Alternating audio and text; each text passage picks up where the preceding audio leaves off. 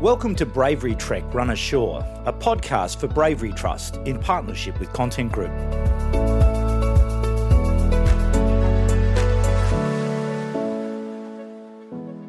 Welcome to another episode of Run Ashore, the podcast that follows this year's route for the Bravery Trust fundraiser Bravery Trek. I'm Mark Cooper, and thank you for joining me. We're well into learning about 12 locations that are significant to the Royal Australian Navy in Sydney Harbour. Today, we're joined by Rear Admiral retired Simon Cullen, who will help us to better understand the history and significance of Garden Island. Simon is both a friend and a colleague, and it's an absolute delight to have him on the show.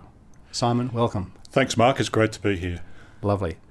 Simon, can you tell us a little bit about your background and your military career? Yeah, so I grew up in Western Australia, and when I was growing up, Perth was a very isolated city, and I always had the itch to travel and wasn't sure how I was going to do that until I saw an ad in the paper saying, join the Navy, travel the world and get paid to do it. So that was my option to get out of town really quickly, and it was the best thing I ever did because I had a fabulous 38-year career in the Navy.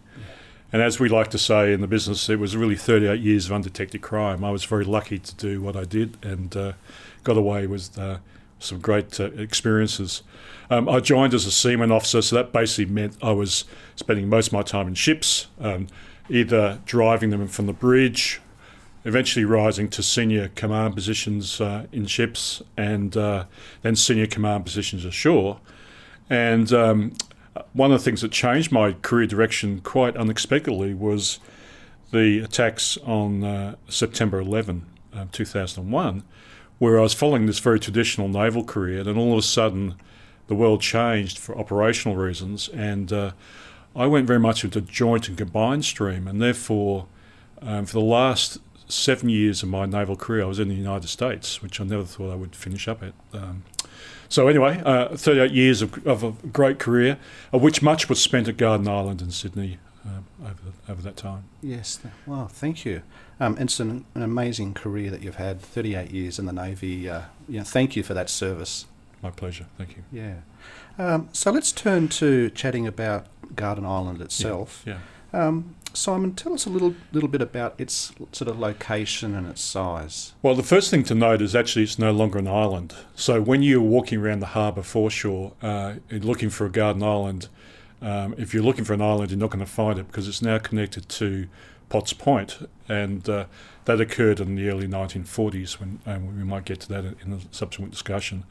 But it's right in the sort of centre of the Sydney Harbour, Eastern Harbour, that is to the east of the Sydney Harbour Bridge, not far from Lady Macquarie's Chair, and not far from the Sydney CBD either.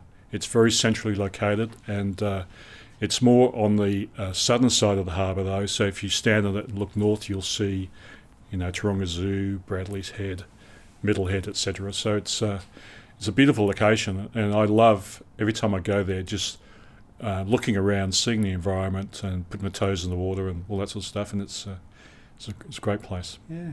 And when did you serve, or when were you located at Garden Island? Look, I very much went there in my first year in the Navy in 1977. We did what was then called a training cruise, so it was 6 weeks at sea to experience life at sea, to make sure that we had what it took to for Navy to invest further money in our careers and develop us. So I joined HMAS Duchess alongside at Garden Island, and she was the last Navy ship of the era to have an open bridge. I'll never forget that. So when it rained, you got wet. When it was rough, you got wet. And if it wasn't doing that, you got sunburnt or windburnt. And it was a great experience. These days, all our bridges are enclosed, but that was the last ship to have what's called an open bridge. And she sailed from Garden Island for my training cruise way back then. Yeah, great. So going to a bit on Garden Island, so how did it get its name? Well, it goes right back to the European settlement of Australia. Now, obviously, there had been a long-term Indigenous presence in and around Sydney Harbour, and I have no doubt they were regular visitors to Garden Island. But, of course, it didn't have the name Garden Island then. It came about in 1788, so Captain Arthur Phillip who was with the First Fleet, sailed into Sydney on the 26th of January and anchored at Sydney Cove and established a settlement at Sydney Cove after finding obviously Botany Bay wasn't suitable to accommodate the settlers and the convicts, etc. And they sailed past Garden Island on the way to Sydney Cove. So that's the 26th of January. So on the 5th of February, so less than 2 weeks later, HMS Sirius, who was the flagship, an Arthur Phillipps ship of the First Fleet, established a garden on Garden Island to feed the convicts and the sailors, etc., that were part of the First Fleet crew. Now, they didn't clear the whole island, so it was heavily wooded at the time. You might imagine, even today, Bradley's Head on the western side around to Middlehead is very thickly wooded. Yes. That was Garden Island. So they cleared a little bit of Garden Island, and they sowed the first crops in early 1788, so very soon after the First Fleet arrived. Yes. And I remember hearing or reading that the colony struggled in the early days with growing crops, and they tried to grow crops also over on the mainland there near Mrs. Macquarie's chair, but it was very sandy soil. It was. It didn't take well to growing. So there were rescue missions. They had to go back to places such as South Africa to get food, and of course they did establish a settlement at Parramatta where the ground was more fertile and they were able to grow some crops there. But it took a long time for that to happen. So in the very, very early days, Garden Island was it. That's where the crops were coming from. Yes. Can you tell us a little bit more about that colonial history time, so sort of 1788 to the sort of the mid-1800s? Yeah, so HMS Sirius was the first flagship, and then what happened was the flagships tended to rotate thereafter for the next 50-odd years or so. So in 1795, HMS Supply was the flagship, and her captain, Lieutenant Braithwaite, decided he wanted to have a house. And so a house was built for Lieutenant Braithwaite on Garden Island. And so Garden Island is really part of Australia's longest settled infrastructure, so to speak, that we have. So that was the first building that was there. And there was a subsequent series of guardships, as I said. One of the interesting things was when Governor Macquarie came on the scene in 1811, he proclaimed that the area which is now Government House, the Botanic Gardens, which people can walk through, the area we know as the Domain, and Garden Island as his private estate. So he took it over to be his territory, so to speak, and anyone trespassed on Garden Island, for example, was prosecuted. And that lasted right through to 1856. The other thing about that period was there wasn't a large British naval presence in Sydney during the first half of the 19th century. And the reason for that was that the Battle of Trafalgar, the famous Lord Nelson battle in 1806, where Britain thereafter ruled the waves, there was no perceived threat to the British fleet on the high seas anywhere in the world. So there was no need to send a squadron down to Sydney for the Pacific piece to have a presence. So apart from the guardship, there wasn't much happening up until the mid-1850s around Garden Island. Yes, yes. That's interesting. It reminds me of when the First Fleet arrived in Botany Bay. I think that there was a French ship that came in. Yeah, with, 2 days later. La Perouse. That's right. We could all be speaking French. Yes. and that ship disappeared. It never actually got back to France. It's a fascinating story. Yeah. How about sort of the mid to late 1800s? Yeah, so the Navy that was present, so the Fleet Guardship that was present for the first half of the 19th century, they had a store area really round about Bennelong Point and down towards, so where the Opera House is now, yes, down towards Circular Quay, down where the toaster is, the office blocks. So they had a few warehouses there which are very small, and there's a wharf there, etc. But it was determined that it wasn't really big enough. So the Colonial Secretary at the time wrote to the British government in 1856 saying, how about we use Garden Island for a Navy base? And in 1859, that was approved by the British government, and they declared the Australia Station at the same time. Now, the Australia Station is still a term we use today, although it's not publicly well known. But in those days, the Australia Station was a geographic area that spread from, say, Samoa in the Central Pacific right through Australia to the middle of the Indian Ocean and up to Singapore and down to Antarctica. So it was a whopping great big area. And the British plan was to have a naval squadron that would sort of operate in that area, and it'd basically be naval diplomacy going from place to place to make sure things were stable and things were under control. Ah. So that was all approved in 1859. But of course, there was no infrastructure in Garden Island then. There was nothing. There was a garden. That was about it, and the house. So they put in an application for infrastructure funding, and that didn't come through until the early 1880s. And they got £50,000 to build a number of buildings on Garden Island, which you can still see there today. They are things such as the chapel, the sail loft, some warehouses, some administrative buildings, and a big clock tower, yes. Which are all still there. That came from that £50,000. And so for the end of the 19th century, they were building those buildings. And in the mid-1890s, the first dockyard workers arrived from the UK to operate the facility. So you can see it was a slow old process, a typical bureaucracy, but they were building up to a capability. And such that by 1900... the first operation was mounted from Garden Island. That's a naval operation. That was pre-Federation just. So it was a New South Wales Naval Brigade that left Garden Island and went to China for the Boxer Rebellion. So they sailed from Garden Island. So that was the first operation that was mounted from there, so to speak. Obviously, in 1901, things changed with Federation, and the federal government became responsible for defence and national security matters. Paid a lot of attention to the Navy in particular through Deakin, who was Prime Minister in the early 1900s. And at the same time, of course, there was a growing concern about Germany and a little bit about Japan too, although Japan didn't enter the First World War as an enemy combatant. So there was a big naval conference, a big conference in 1909 called the Imperial Conference, which happened every year. It's basically the British cabinet plus prime ministers from the Commonwealth countries. So the Canadian Prime Minister would go, the Australian Prime Minister would go, and all the rest of them. And they decided that they would form a Pacific fleet, and it would have 3 stations in the Pacific, one of which would be in Sydney. And at the same time, the new fledgling Australian government was thinking about a navy that was our own as opposed to hiring British ships, so to speak. So they invested money to have naval ships built. We got the prefix Royal to the Australian Navy in 1911, and those ships being built, the first naval fleet, so to speak, arrived in Sydney Harbour in 1913.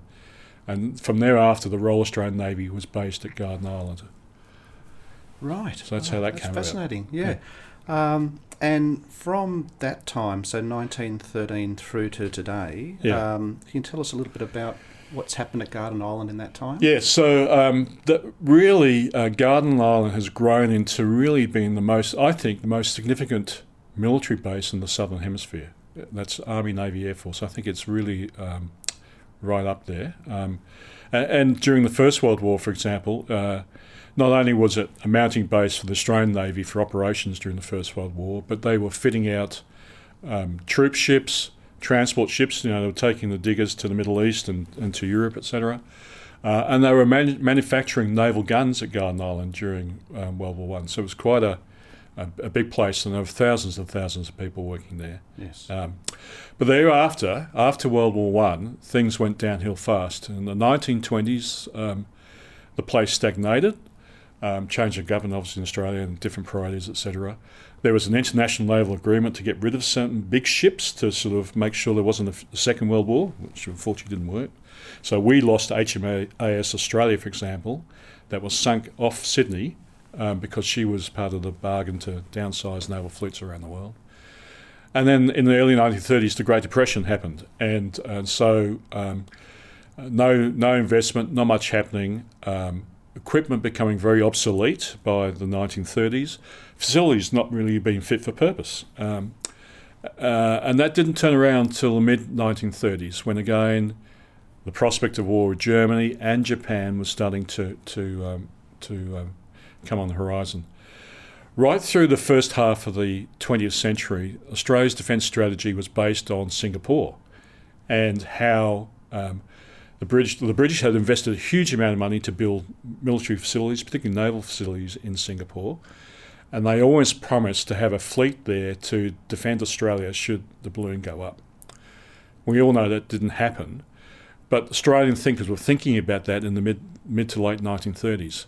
They realised that for a ship to undergo repairs, it had to go 8,000 miles there and back to Singapore to get docked, and that just wasn't acceptable. And so in 1938, the Australian government said, we need a graving dock in Australia. And the only experts on that were British, so they went to a large British company that gave us advice, and they chose the site, which now resides between Garden Island and Potts Point. So there was open water there until 1940.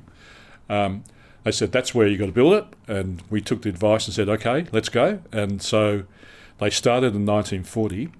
By 1943, there were 4,500 people working on that site. Wow. It was, at the time, the biggest construction project in Australian history. So yes. Obviously the Snowy Mountain scheme came afterwards, but Yes. At that time it was the biggest project. It took 5 years to finish.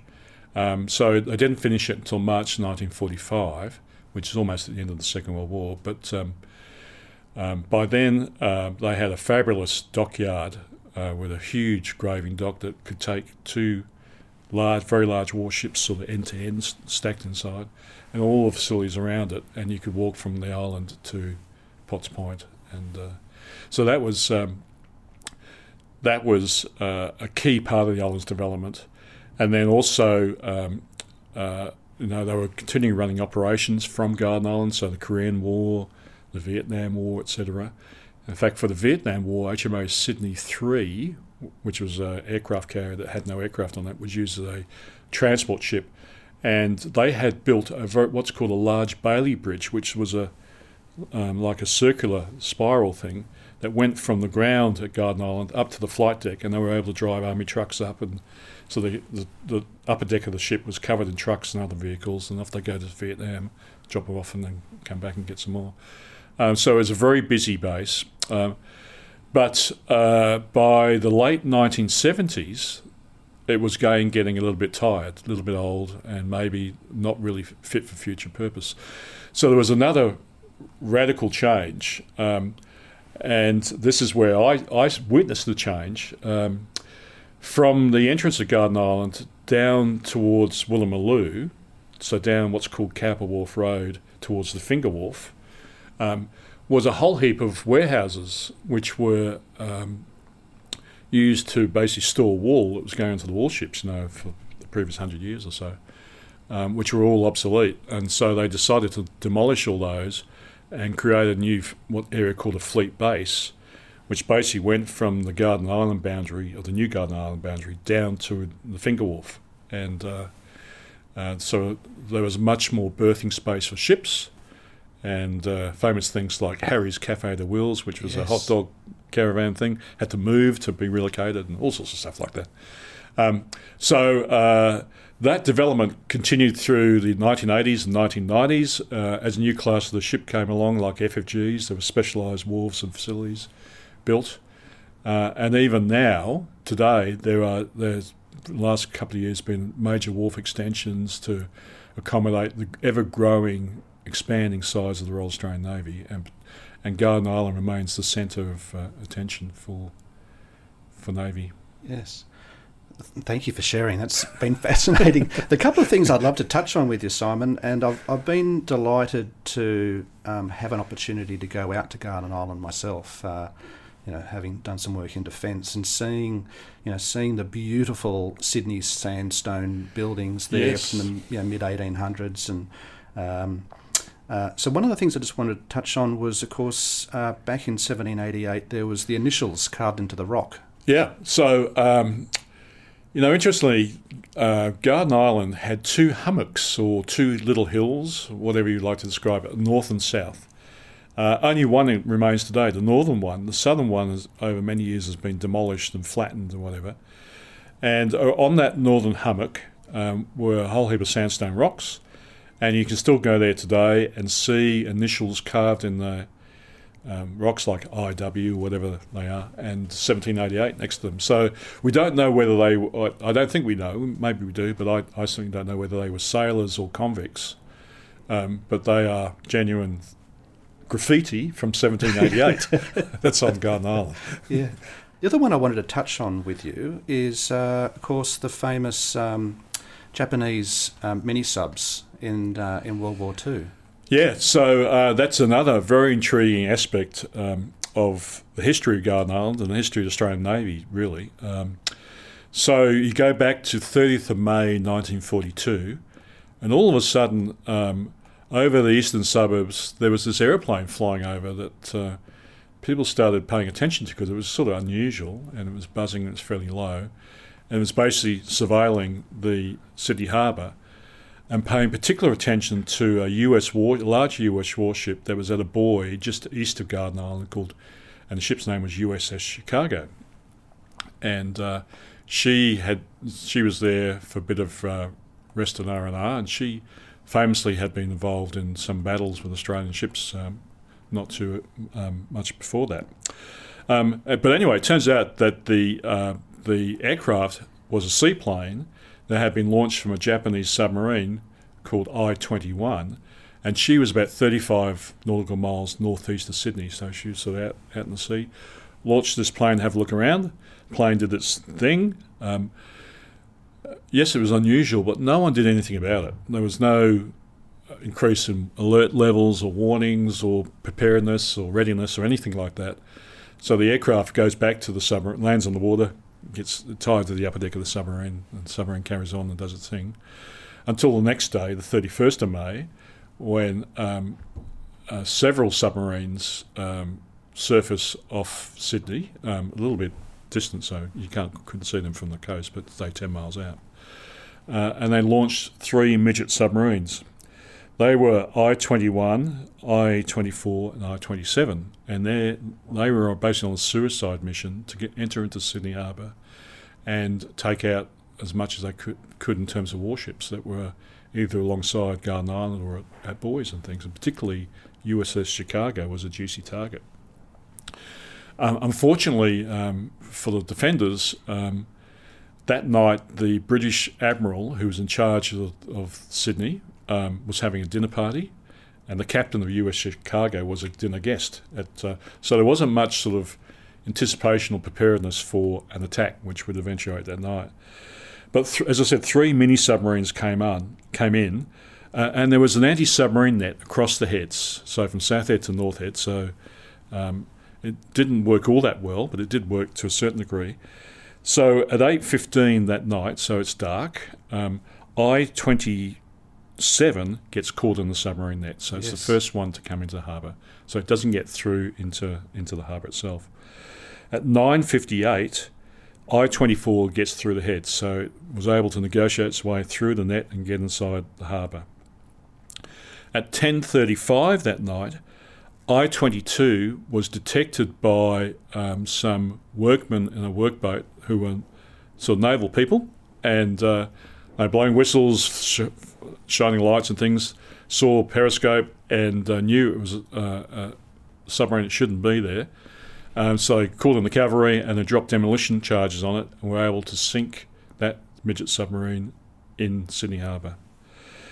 But there were 3 of them, and the third one continued on until at 11:30 loud explosions were heard around Garden Island.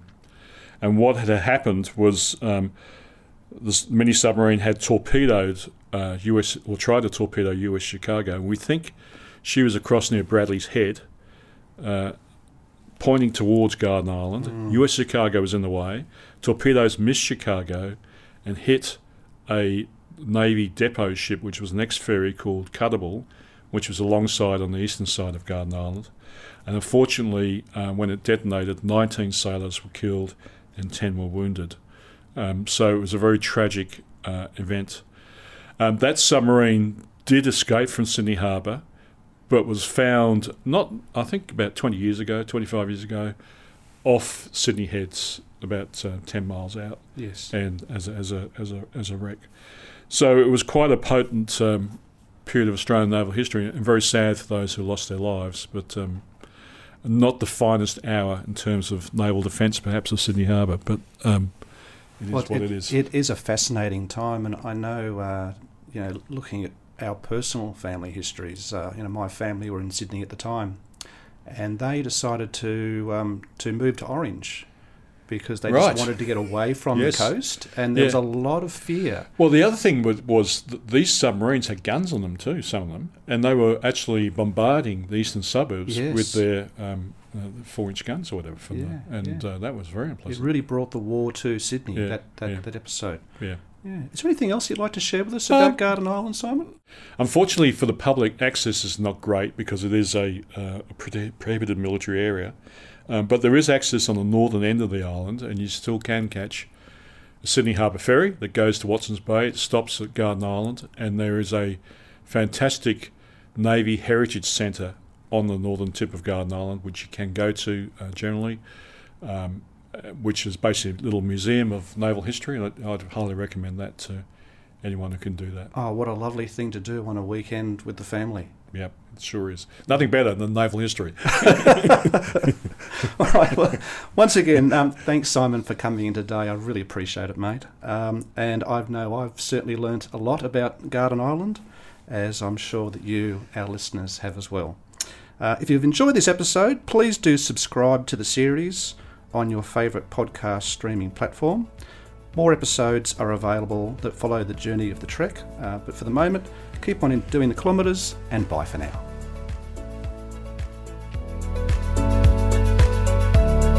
You've been listening to Bravery Trek Run Ashore. If you've enjoyed this episode of the podcast, be sure to subscribe to stay up to date with all the latest episodes.